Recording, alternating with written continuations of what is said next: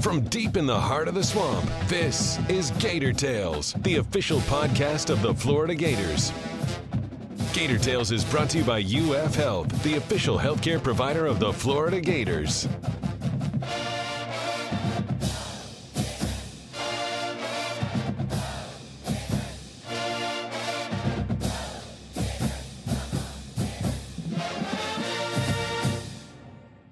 Welcome to Gator Tales. I'm your host, Adam Schick. While much of its impact has been lessened thanks to the introduction of the early signing period in December, February's edition of National Signing Day saw the completion of the class that Dan Mullen and his staff have been putting together since they arrived on campus over a year ago. This month also brings the start of more high-profile spring sports, which this week includes softball and lacrosse. On today's show, we'll hear about the final touches for football's signing class and check in on hoops with FloridaGators.com's senior writers Scott Carter and Chris Harry. Then, we'll go in-depth on softball's new digs and get a season preview from head coach Tim Walton. But first, more of a continuation than a sequel, the Gators were able to fill more positions of need and maintain the momentum that they built throughout the season on the second National Signing Day. So to open our roundtable, we asked Scott to tell us about the new arrivals and what they mean for the program. Well, we'll start. The difference between, obviously, the early signing period in December and today was there were a lot more players signed in December 21. So you knew going into today there was a possibility of 4 or 5 players signing. But the biggest storyline, Adam, is clearly the additions of Chris Bogle, a linebacker from Cardinal Gibbons High down in Fort Lauderdale, and Kaiir Elam, a defensive back from the Benjamin School down in Palm Beach. So going into the day, Florida was in the running for both players, but you really didn't know which way these guys were going to go because Bogle had committed to Alabama a month ago, and not a lot of guys flip from Alabama these days. And Elam, he's always had interest in Florida because his uncle, Matt Elam, Gator fans remember him well. He's been a priority for Dan Mullen and his staff. Yet, on his official visit to Georgia a couple of weeks ago, Carlton Warren, the quarterbacks coach here, takes a job at Georgia for Kirby Smart. So it raised a lot of questions how that would impact Elam's decision. And guess what? The Gators got both of them, which a huge get. You know, Dan Mullen at his press conference was asked specifically about what's it say about the program when you're swinging guys from two of your biggest competitors in the SEC, Alabama and Georgia, to get where Florida wants to go. They're going to have to get over those two programs. And I mean, that was really the just another sign of the momentum that this program has built under Dan Mullen. Adding those two guys plus receiver RJ Henderson and linebacker DeJuan Black, it shot Gators into the top 10 in the national rankings, which they have not been there on National Signing Day, Adam, in 5 years. Wow. How's that for you? It's been since the 2014 class. That's the last time Florida's had a top 10 recruiting class in the national rankings. So a good day. I mean, Bogle is a talent right away that could come in and contribute maybe an edge rusher in the loss of Ja'Kai Polite, where they'll be looking for some help there. Elam, I think, is someone who's going to come in and also have a chance to play right away. If you've seen any recruiting videos on him, he's built a lot like his uncle, Matt Elam, you know, a physical presence for a college freshman. So again, both of those guys, a big day for Florida. Dan Mullen, his honeymoon, boy, he's on a roll. I mean, they win 10 games. They win a New Year's Six bowl game. They had a nice performance on the early signing period, and now to close, like I said, they only signed 4 players, gives them 25 in the class. 2 of those guys were what they call huge gets in the recruiting world, and that had Florida surging up the rankings. The other part of this I find interesting, and I saw this take online in a few places, is that you have 2 different schools, Alabama, Georgia, that Florida's chasing. Both of them stole essentially assistance from the Gators during this final stretch. And then Florida got both players that were choosing between both schools. So I think it does speak a lot to the momentum that we've talked about frequently for Florida for a lot of things you just talked about, Scott, and also to what Dan Mullen is building and the recognition that he now carries, just in the way that Nick Saban loses assistants. but he still gets tons of players because it's Nick Saban. Dan Mullen is building that brand where guys are coming to play for his program, not necessarily just because of the assistants who are most involved in their recruitment. Yeah, I mean, the Florida brand had taken a beating in recent years, but Mullen's re-energized it, rebranded the program, if you will, in his own vision. And players love to play for a winner. I mean, Florida, again, 10-3 last year. They were in the hunt for the SEC East until that loss to Georgia. Then they rebounded, to win their final, 5 games? Longest streak they've had in a while. And that caught a lot of attention nationally. I just think it's what the program needed. It's what Mullen wanted to do. And you just never know how much a new coach is going to change the culture and change the direction of the program in year one. I just don't think that Florida fans can ask much more of Dan Mullen right now, how far they've come. And, Mullen, you could tell he was excited. He spoke for about 45 minutes. He was visibly excited in the way that they went and this class is going. And, they're already working on the 2020 class and to keep that momentum going. But there's really no else to say. I mean, he's had the Midas touch so far in his, 14 months on the job. So what's next, Scott? Because it seems like the next big thing on the calendar is spring football. But in between now and then, what activity are we expecting to see? Well, they're really working heavy in the office, building toward the 2020 class. Mullen talked about how they had to wait to see what was going to happen with these players. They spent most of their time meeting and reviewing and scouting the 2020 class to make sure that they continue to climb up those recruiting rankings. I mean, because he knows that to compete with the Clemsons and the Georgias and the Alabamas, you're going to have to finish in the top 10 every year, usually in the recruiting. And then you have spring camp, you have 9 mid-year enrollees already here. So they're getting acclimated to the program. They're going to see what those 9 players can do in spring and see what help they may provide in year one. And I'm guessing at some point after spring at them, they'll take a little break. But right now, it's still building the 2020 class and getting ready for spring football. And Nick Savage doing his work behind the scenes with the strength and conditioning program. As a lot of spring sports are about to get going, one that is still ongoing right now is Gator basketball.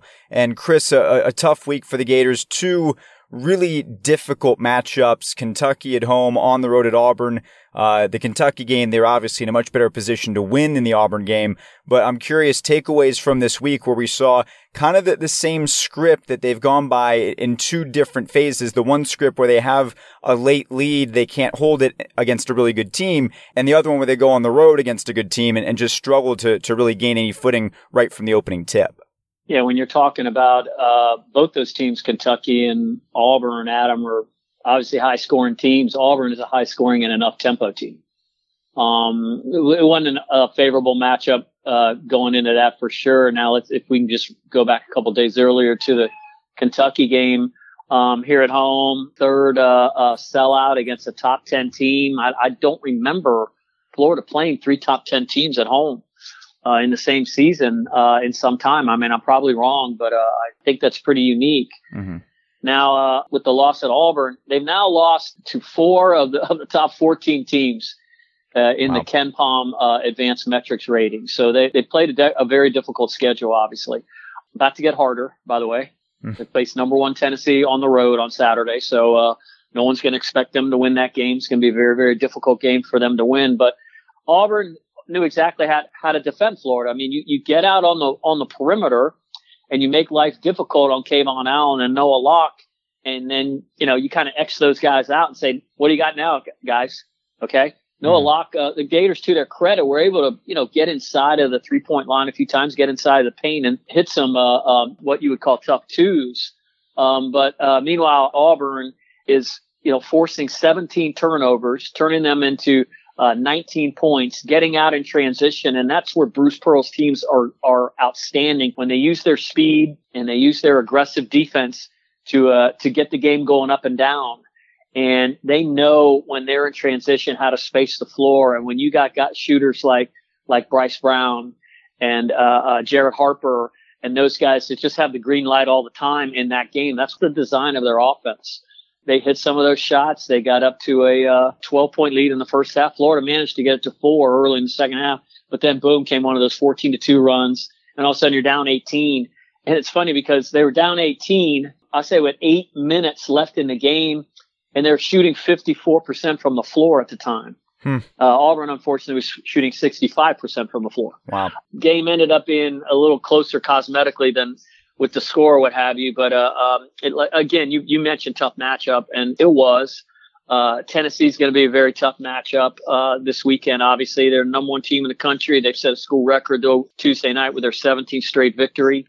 They are on an incredible roll. They are the defending SEC co-champions, and certainly a fashionable pick right now to make it to the Final Four and play for the whole thing. Florida's never beaten a number 1 ranked team in the regular season in their history. They've only beaten number 1 ranked teams twice, and that was both in the NCAA tournament, Duke in 2000 and Ohio State for the national championship in 2007. So, Mike White was asked about the team last week. This team has heart, and he came right out. This isn't a team that can post the ball. Okay, so you got to find other ways to try to score. And if teams are extending defenses on Kayvon Allen and he's not able to drive the ball and maybe finish some stuff around the rim, or Noah Locke isn't able to hit threes like he wasn't able to the last couple games per se, the scoreboard is going to be challenging. And that was the case obviously against Auburn, and I anticipate it's probably going to be the case against Tennessee also on the road. Place is going to be sold out. And they are loving their basketball right now up in Tennessee because they certainly didn't have a whole lot to cheer about during the football season. Chris, you're on Twitter, just like I am, just like Scott is. So you see a lot of the sentiment right now among the fan base. There's a lot of frustration. And yet, if you look at... Really? And yet, if you look at Joe Lunardi's bracketology, up until a few days ago, he still had Florida in the tournament right on the bubble. So that schedule you talked about means that they're still in a position, despite their struggles, to maybe crack into the big dance. But obviously, there's work to do. And you talk about finding wins. Where are those wins that they're going to need to get into the tournament and reverse this recent trend? Right now, they played 9 games against teams in Quad 1, which is the top 50 of the new metric, the NET or the net, however you want to refer to it. They're 1-8 in those games. The only win is over Ole Miss. Mm-hmm. If you expand it to top 100 with Quad 1s and Quads 2, I believe they're 5-9. And again, this is a schedule that's among, I believe now, the 15th most difficult in the country. So you get credit for that, but you don't get credit for losses. Mm-hmm. They give you a little bit in terms of if you play teams tough, and Florida certainly have done that. They've been in just about every game with the exception of the Auburn game and the Florida State game to start off. And those are 2 very, very good teams, obviously. But you do got to win these games, some of these games. And they're probably going to have to I think they got to get to 18. I think that may be good enough with the schedule because that means they win games at the end of the year. And committees always look favorably when you get on a little bit of a hot streak. Now, they'll still have that albatross hanging around their necks about not being able to beat a good team. But if they can get to 18, that means they will have beat an Alabama or an LSU or done something. And as it stands right now at 4-5, they're still, I think they're in 6th place in the SEC. The SEC is a good lead. Mm-hmm. They're in a jumble there. There are a bunch of teams between like 4 and I want to say 10th and 11th. So a lot can change. They could end up a little bit higher. They could end up a lot lower. But it's all about finding a favorable outcome. And there's no trade deadline. Kavaris Hayes is not going to all of a sudden become a back to the basket basketball player. Isaiah Stokes, while he's lost, I think 15 pounds, if I understand, over the last couple of weeks. Wow. Put him in the other night and a couple possessions. I think there was a rebound right in front of him that he couldn't get. And then he set an illegal screen and turned the ball over on the other end. He's not going to become a great player all day. They are what they are. And if Florida can hit shots, Florida will be in basketball games. If Florida is in close basketball games, that means they're playing defense because they can normally play very, very good defense. Auburn used their defense to force turnovers, get out in transition, and play their style of play the other night and shot a higher percentage than Florida is used to surrendering. So, like you said, a difficult matchup that was. They played into Auburn's hands on the road. That made it all the tougher. Thompson Bowling Arena, you've been there, Adam.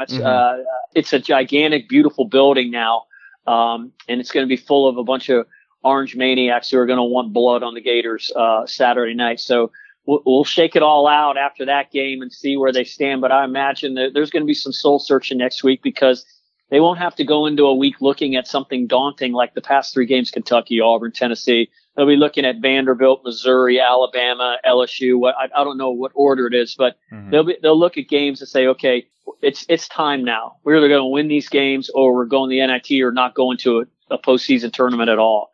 And it's as simple as that. What sort of team do you want to be? That's kind of the message to the players right now. Let's move on to this week's PAT. It's an interesting PAT because it's got a Florida angle, and then it also doesn't at the same time. And I'm thinking, of course, about this new professional football league starting this weekend, where Steve Spurrier is the head coach of the Orlando team. And it's kind of curious what the expectations are going to be for you guys. What is this league going to look like? What does Spurrier say about it? And what should we expect? Well, with Spurrier, he brings that big name to the league, but there's a lot of those, as you mentioned. And talking to him, this is a little different than his days in the USFL with the Tampa Bay Bandits. Back then, they were trying to basically steal a lot of the great college players. I think at one point they had 3 straight Heisman winners sign with them instead of NFL, and they were trying to compete with the NFL. This is different in the fact that it's more of a developmental league. He thinks that if guys have some good seasons, that they can get to the NFL through this. There's going to be some guys who've already played in the NFL and are trying to get back. And so you have college guys who maybe just haven't had a chance in the professional level trying to make their mark. So there's a lot of different dynamics in terms of players, but it does have a lot of connection to, former NFL executive Bill Polian is one of the founders. Hines Ward works with the league. Troy Polamalu is the player, I guess, representative for the league. I was looking, the Orlando team opened Saturday in Orlando against Atlanta Legends, and I was looking at the Atlanta Legends roster. Their offensive coordinator is Michael Vick. That's right. So there's certainly some names with each franchise. There's only 8 teams, but with each franchise, there's some names that people are going to recognize. Some as coaches such as Spurrier, some as former players such as Vick. So it's going to be interesting. But from Spurrier's perspective, he obviously missed this is the longest stretch since he was, got his first head coaching job back in 1982, 83 with the Bandits, that he hasn't been a head coach. It's been 3+ years since mid-season 2015 that he stepped down at South Carolina. Less than a year later, he came back to UF as the ambassador of the athletic program. And while I think he enjoys that job, he's a competitor. He misses that part of it. And he recently had back surgery to get ready for this. But he said he's healthy. He got excited out in San Antonio during the training camp in a practice game against the San Diego franchise. Mike Martz is their head coach. And he's sitting there calling plays, and he kind of reminded himself how much he missed it. So, I think it's rejuvenated him in some ways. And for the league, it's good to have a brand name like Steve Spurrier for a franchise in Orlando. And it'll be interesting to see what kind of crowd they get. They're playing at UCF's home stadium, but I know that the media in Orlando has hyped it up quite a bit, and Spurrier has garnered a lot of attention from the national media for getting back into coaching. So I'm curious about it like a lot of other people. Eventually, the championship game will be the Jurassic Bowl. It will be Dennis Erickson coaching one of the team. Mike Singletary is one of the coaches. You mentioned Mike Martz. I think Mike Riley is one of them also. And I always like these alternative leagues when they come up to see the just the names: the Atlanta Legends, the Birmingham Iron, the Memphis Express, the Orlando Apollos, the Arizona Hotshots, the Salt Lake Stallions, the San Antonio Commanders, and of course, the San Diego Fleet. I think you've already ordered your San Diego Fleet shirt, haven't you? Maybe. I tell you what, I wouldn't mind covering the San Diego Fleet Orlando Apollo road game. Yeah. If Orlando Apollo is going on the road to San Diego, I'll take that trip if somebody wants to send me out there. Yeah, I mean, I can see this is going to be one of those things that people are going to be in bars, and it's got a contract with CBS, so these games are going to be on TV. People are going to it'll be an acquired taste probably, because you're not going to know a lot of the players. There'll be the occasional name, and you'll recognize a face or two, maybe in the booth, like Scott mentioned, whether it's Michael Vick or whoever. I seriously don't know a lot of the players that are in this. I mean, Scott, who are some of the Florida players that are in that are with Spurrier's roster? I know it's Austin Appleby. Yeah, Austin Appleby's a quarterback on the team. With the Orlando franchise, there's going to be a lot of former Gators, Seminoles, and Hurricanes on it. As far as Florida players, you mentioned Austin Appleby, the quarterback. Cody Riggs, a guy who was here and left to play his final season at Notre Dame. Leon Orr, the defensive tackle, made the team. You know, you're gonna be watching one of these games and, whoa, I remember that guy. And I think that's just going to be a reaction a lot of people will have. The coaches are a little more well known. You know, certainly like Chris mentioned earlier, a lot of veteran coaches who have been around the game for a long time, and Spurrier being one of them. And there's a couple of things that are intriguing about the game itself. There's no TV timeout, so these games are going to roll along pretty fast. Interesting. There's no kickoffs. Each drive starts at the 25, and let's say a team does want to try an onside kick. What they do is it's like a 4th down and 10 at your 35. You make the first down, you get the ball. If you don't, you know, you're giving the other team a great field position. So there's some intriguing elements there. They're trying to make it within a 2.5 hour window. Probably a lot of points would be preferable. And again, just having some familiar names in the mix. There will be players that will step up and distinguish themselves that will end up playing in the fall. I have no doubt about that. Given the opportunity, guys will seize on that. So that'll be something to certainly keep your eye on. Well, hopefully there's more points scored than the Super Bowl, because that was extremely boring. So I'll give it a look, right? Why not? It's football. There's not a lot else going on. We'll check it out. So in the meantime, go to FloridaGators.com for continuing coverage of National Signing Day. Scott's got everything for you on this new class. And of course, on the basketball front, follow Chris. He will be in Knox Vegas on Saturday afternoon for Florida, Tennessee. You can follow all of his content at Gators Chris and on the website as well. Gentlemen, thank you so much. Thank you, Adam. Thanks, Adam. When KDC Show Presley Stadium opened in 1997, it was the talk of the SEC and a big step forward for the sport in the state of Florida. But in the last decade, splashy new venues around the league slowly bumped the Gators home from its perch among the best in the SEC toward the bottom of the pack. Now, the Gators are chomping back thanks to an $11 million renovation that makes KDC Show Presley Stadium look like a whole new venue.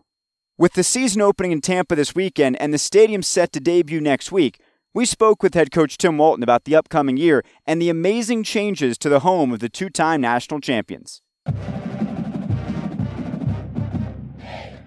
I'll be honest with you, it'll give you the chills just getting inside the stadium and standing in it for the first time. I can, kind of paint the picture for you. When you walk in the gates of KDC Show Presley Stadium and you'll walk underneath Rosemary Oberndorf press box, which is a normal size press box in a softball stadium. The only difference is it's elevated. So it's a raised press box right above the view. So you're going to get a picturesque view of what the stadium's going to look like at all times. You have a 360-degree concourse. You've got shade in multiple spots. And that right there will just give you the chills thinking about it. But more impressively, it's going to give you just a great first impression of what KDC Show Presley Stadium is. And it's also going to remind you of what it was in the past. It still has the great close proximity to everybody on the field and everybody in the ballpark.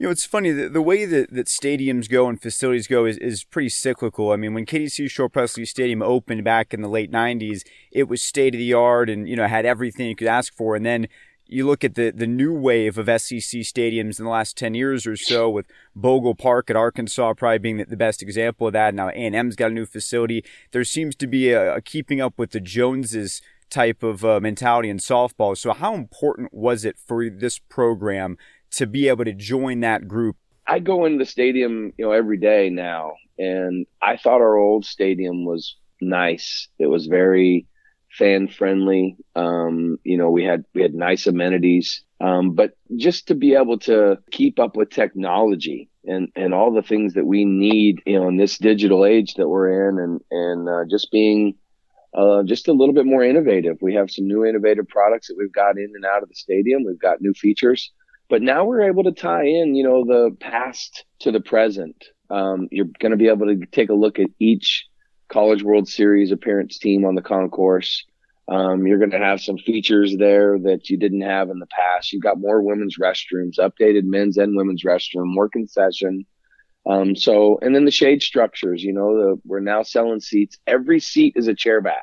I think that's going to give you a first class view of the stadium from a comfortable seat. And we've got plenty of standing room area. So if you want to be somebody who wants to stand in left field, you're going to be able to stand out in the new home bullpen out in left field. You're going to be right out there next to the players. You'll be out in right field. You got the same view in right field. This is really a statement, and no statement different than anything else that the University of Florida has done for all of its teams. Scott Strickland and Linda Teeler and Laird Veach and, Jeremy Foley before them. They just treat us all so well, and anything that we need, they're going to do everything in their power to get it for us. I haven't even talked about the players' advantages of the new facility yet, and this is all just again, when I go in there in the stadium and go in and look, I'm so prideful that Scott Strickland and Laird Veach and Chip Howard and Jeremy Foley before them, they've all asked for my input. They want to know what I think. They want to know what I need. They want to know what I want. They want to know what the players want. And I've been involved in every step of the way. And it's been very fun. I've learned a ton about construction. I've learned a ton about opinions. I've learned a ton about textiles and ADA codes and you name it. It's been really fun. I told my whole entire coaching staff and support staff, they've all had a hand in their own individual areas. With that being said, when you look at a rendering, when you look at an architectural design, when you actually build something, they're not always exactly the way they looked on a computer screen. So we've got some little tweaks and some things we're going to have to probably do in this first year of operation just to get the facility exactly perfect, not only perfect looking aesthetically, but also perfectly playing. We got some little, I won't even call them growing pains because I don't see it that way. I see this more of just an opportunity to perfect something that's already pretty dang perfect. You talked about the fan side, and obviously that's a huge part of this. But from a team standpoint, I know you're always trying to utilize the latest technology to improve performance and analytics. What's something new that you're going to have the capability to use now because of this new facility? The one thing that we've always really tried to emphasize within our team learning and our teaching, we've always had classroom time, where we've had an opportunity for our team to focus on some plays, focus on video.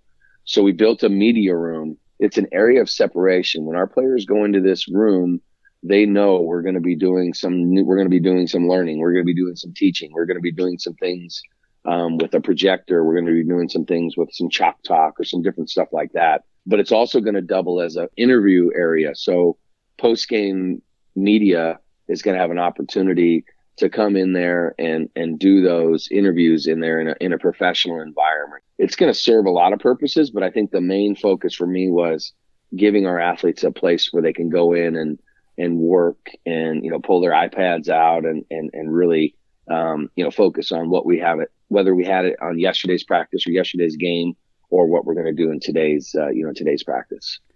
I want to talk about another change. This doesn't have anything to do with facilities. It has more to do with your staff makeup. But one big change this year, obviously, is the absence of Jen Rocha, who has been with you, your entire coaching career. So I'm curious what that change has been like, not having her, and then at the same time, the new blood that you've added to the coaching staff as a result.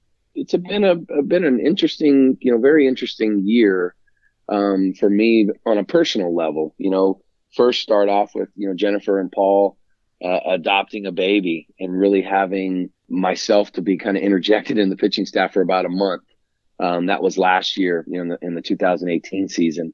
And then going a year with her being a mom and the changes that we had to make, great changes, positive changes. But, anytime you welcome anybody new into your family, it's changes. And now with her, going back to her alma mater and taking her husband back to his alma mater, which again is a rare opportunity for many people.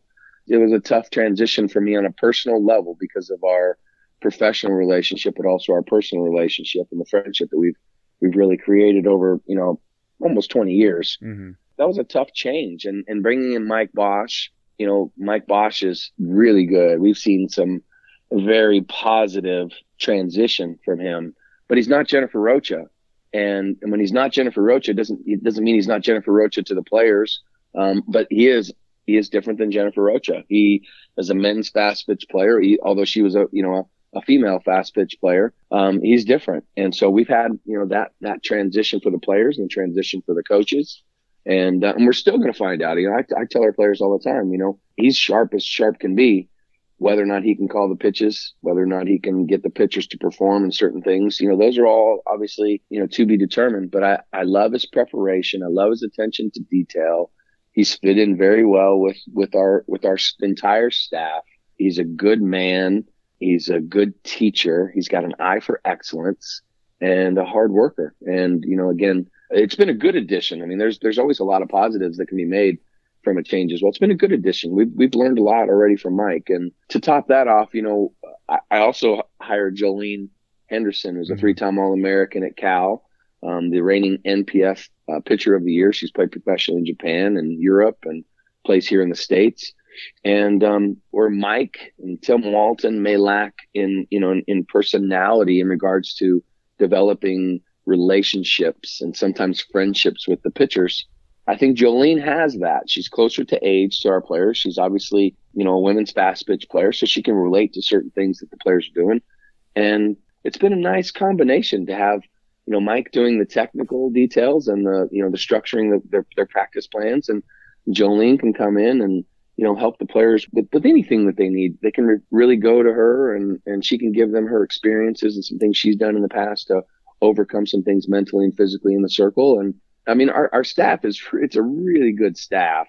And, obviously disappointed in losing Jennifer after so many years, but, also humbly learning from Mike in a different way. And things have been really good in all of our work environments. This sort of ties into that whole conversation as well about the future and what's happening going forward. But since we last spoke during the offseason, you signed a really long-term extension to stay in Gainesville right at the same time as the stadium was starting to be built. So can you just talk about why it was important on your side to show that commitment to the program and continuing to build what you've built here over the last decade? As everybody knows, the sport of softball is evolving into being one of the major sports in all of college athletics. And that's a positive. It's a very, very positive thing for the student athletes, for the fans, for the stadium, for the game, and for the coaches. But with that also comes the essence of recruiting, the negative recruiting, the speculation, the media polls, the media basically assuming you're going to be courted to take other positions and you're going to be doing this and all the things that go with, again, success. I think everybody would tell you that goes with success, and it also goes with failure. And I won't lie to you. Jeremy Foley signed me to a 10-year contract extension a couple years ago. So I was on my 8th year of a 10-year deal. And Scott Strickland thought it, and nobody advertised that. Nobody read about it. Nobody even knew it existed except for, me and, really me and my coaches, or really me and my family.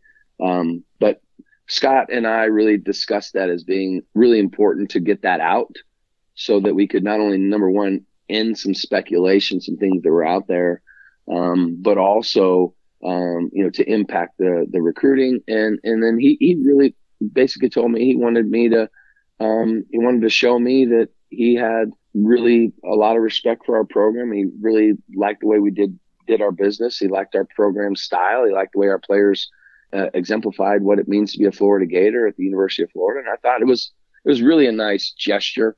And it was really a nice, the advertisement piece, I think, was more needed for, really the recruiting side of things. But I think for me, it was really a message from Scott to me saying, hey, we want you to coach at the University of Florida as long as you want to be here. And that was his exact words. But, again, for me personally, that doesn't change the way I work. It doesn't mean that I'm going to stop working. I'm super competitive in everything that I know. And Scott just giving me his blessing, and obviously the blessing of the board of trustees and everybody else that has a voice in the UAA athletics. It was super exciting for me. And I think it was good for the game too. I mean, to be honest with you, there's a lot of young coaches out there doing a great job, and you can now go to work every day and be a softball coach and be a mentor to a lot of kids. And you could actually probably retire from being a softball coach, one day, down the road if you do a great job. And that wasn't something that I got in the game to do, but it's here we are. Here's what we're doing now. And, I'm thankful for, really for the opportunity to be here. Thankful the opportunity that Jeremy Foley gave me to be here.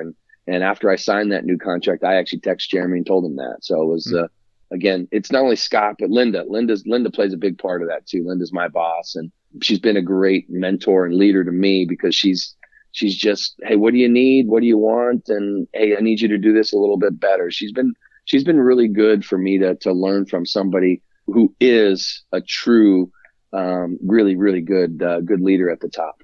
I want to talk about this year's team, starting with your senior class, which includes two of arguably the most talented players in program history, Amanda Lorenz, Kelly Barnhill.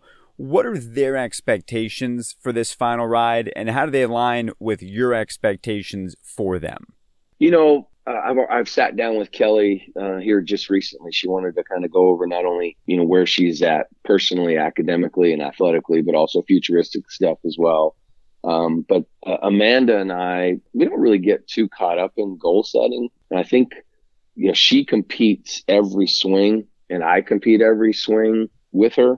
And so we haven't really ever set any goals personally. Everything that Amanda accomplishes is just the daily grind of her working hard and trying to, get the right amount of hours in per day in her game. But I think our expectations have always aligned. And I think that's why they chose Florida, not only because of what we had to offer them academically, but also what we had to offer them athletically. And then there's also the personal component. And I say this, a little cautiously, but I know what their goals are, and I know what their goals are after Florida, potentially to do some international things. And I allow them to do all those things. I don't try to control them. I try to get them the best prepared for international competition. And so we've been able to let both of them go to all the tryouts and work hard. And I moved Amanda Lorenz in August. I moved her to first base to give her the best opportunity to go to Team USA and to be ready to show them that she's working hard at not only the outfield, but also at first base. And that's probably where they project her to be futuristically. And so, that tells you right there that I am aligned with them.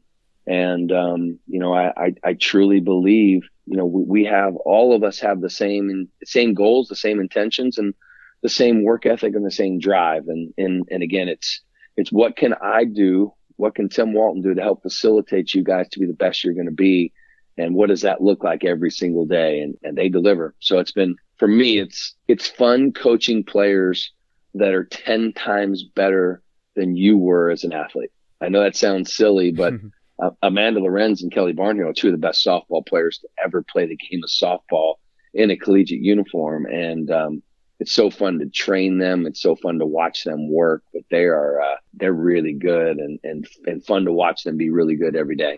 You also have a large freshman class, which is normally the case, and also some blue chippers, if you will, in that group. So what can you tell us about this freshman class and what you expect to see from them? It's going to be interesting to me to see exactly what the freshmen can do. And when I say it that way, we've had some surprises.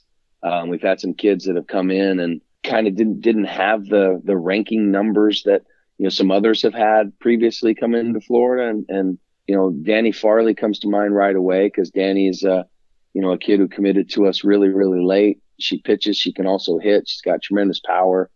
Danny's going to pitch a lot for us this year, and excited to really. I've been excited to watch her grow. The next freshman is Hannah Sipos, and Hannah Sipos again is kind of an under the radar type recruit, very academic kid, but she's come in, again very low ranked, in regards to the college softball world. She's going to start for us, so excited to see her play third base. She does some really nice things. She's kind of a combination between a Taylor Fuller and a Corey Brooks. Like, they do a lot of the same kind of things. She's not a big, both Taylor Fuller and Corey Brooks are, 5'9", 5'10" respectively. She's not as big and physical as those two athletes were. But she plays third base like that. She plays low to the ground. She's got a good throw from the side angle. She does some really nice things. Cheyenne Lindsay, recruiting wise, was probably the cream of the crop for us in 2018 signing class. She tore her ACL in July in her last travel tournament of her career with her friends, and she's slowly but surely coming back. She's got some of the best hands offensively that you've ever seen. She can play a lot like a Kelsey Stewart offensively. She's going to be able to bunt. She's going to be able to hit. She's going to hit it over the fence. She's going to hit it in the gap. She's going to run like crazy. I just don't know if we're going to be able to see that out of her this year because of the injury. She's getting back, but again, the ACL sometimes takes away the speed, and anything she has is speed. So we'll make a decision on her probably by March, whether or not she's going to play the season or redshirt the season or, figure that out. But she's been scrimmaging with us. We got her limited, but she's getting closer too. And then the other, there's obviously quite a few other freshmen in that class. Amanda Bean and Elizabeth Hightower. We have Brittany Allen is in that group as well. Bren Thomas signed with us and came in at the semester break, which is one of our first kids to ever do that in high school. A local product. She's from out in Branson, but she went to Trenton High School, and she graduated early. A basketball and softball kid there. Family's all Florida Gators. She's a catcher. Not sure what she'll do yet. She may redshirt. That's kind of a decision that we'll have to make here as we go pretty soon. But we knew that coming in, and that wasn't something that would be a surprise. And then, we have two other newcomers. We have Jade Caraway transferred from NC State, where she led off for them and played center field at NC State. She's got a chance to impact our lineup this year and some speed, and she slaps and hits and does some stuff. And the biggest impact, and clearly one of the biggest moves since I've been at Florida for a transfer is bringing in Kendall Lindemann, reigning Big Ten Player of the Year the last 2 seasons. She's a catcher, hitter. We scrimmaged 3 times last week. Kendall had more hits in 3 scrimmages than 9 of our players had in an entire fall semester. So wow, she can flat hit and good kid, going to be a good leader. Obviously, you bring her into this team in the middle of the year, it makes it a little bit difficult for her to be a leader. But she's got leader qualities, leader characteristics, leadership character, and a hard worker. And we're happy to have her, and happy to help her move the needle too. She wants to get better, and she wants to be challenged. And here we are with her, approaching us to be a Florida Gator. And I think it's been a really good transition for me working with her every single day. Final question for you, Coach. I know that you're always evolving, and all the best coaches do. You learn from year to year. I'm curious what the most influential thing you've seen or read during the off season is that's affected your mindset or your approach to a certain topic. There's so many things. I have found, to me personally, and I don't really have a book or a quote, or I built a lot of things in this. I call it a little hodgepodge of different things this year.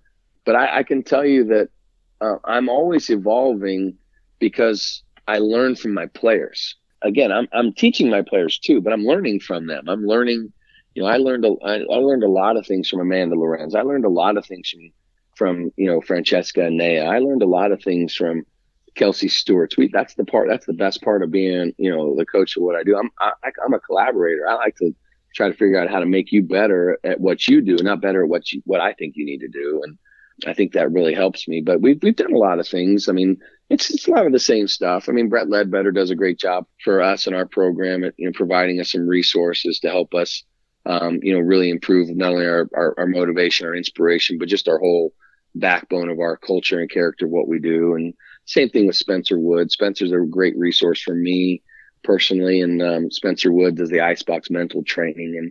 And we've really tried to spend a lot of time this off season a little bit more on the resiliency and the bounce back mentality, because we got a tough schedule this year. Not only is the league as good as it's ever been again, but we've got a really good out-of-conference schedule. And, there's going to be some innings. There's going to be some outs. There's going to be some games where we're going to have to figure out how to bounce back really quickly. And, I think that, again, we've got a really deep team. We've got a large roster of players. But, with that being said, we're going to play a chunk of players, probably about 10 or 11 of them, the majority of the time this year. And I think that's just clear. The players in those starting roles are just head and shoulders above the next tier right now. And I think that's to be expected when you've got some really good players. Mm-hmm. Well, Coach, we know there's a ton of excitement for this season, not just to see the team, but also this new stadium. So we wish you a lot of luck and a smooth start, and look forward to talking to you later down the road. That sounds great, Adam. Well, thanks for having me on. I appreciate it. Go Gators. And that's going to do it for this week's show. If you haven't already done so, be sure to subscribe to Gator Tales in the podcast app of your choice, and please leave a review to help us continue to grow. Check out FloridaGators.com for all the info about this weekend's action, which includes road debuts for softball and lacrosse, as well as tough tests for gymnastics and both basketball squads. We'll be back next week to preview Gator baseball, so don't miss it. Until then, I'm Adam Schick, and I'll see you at Presley Stadium.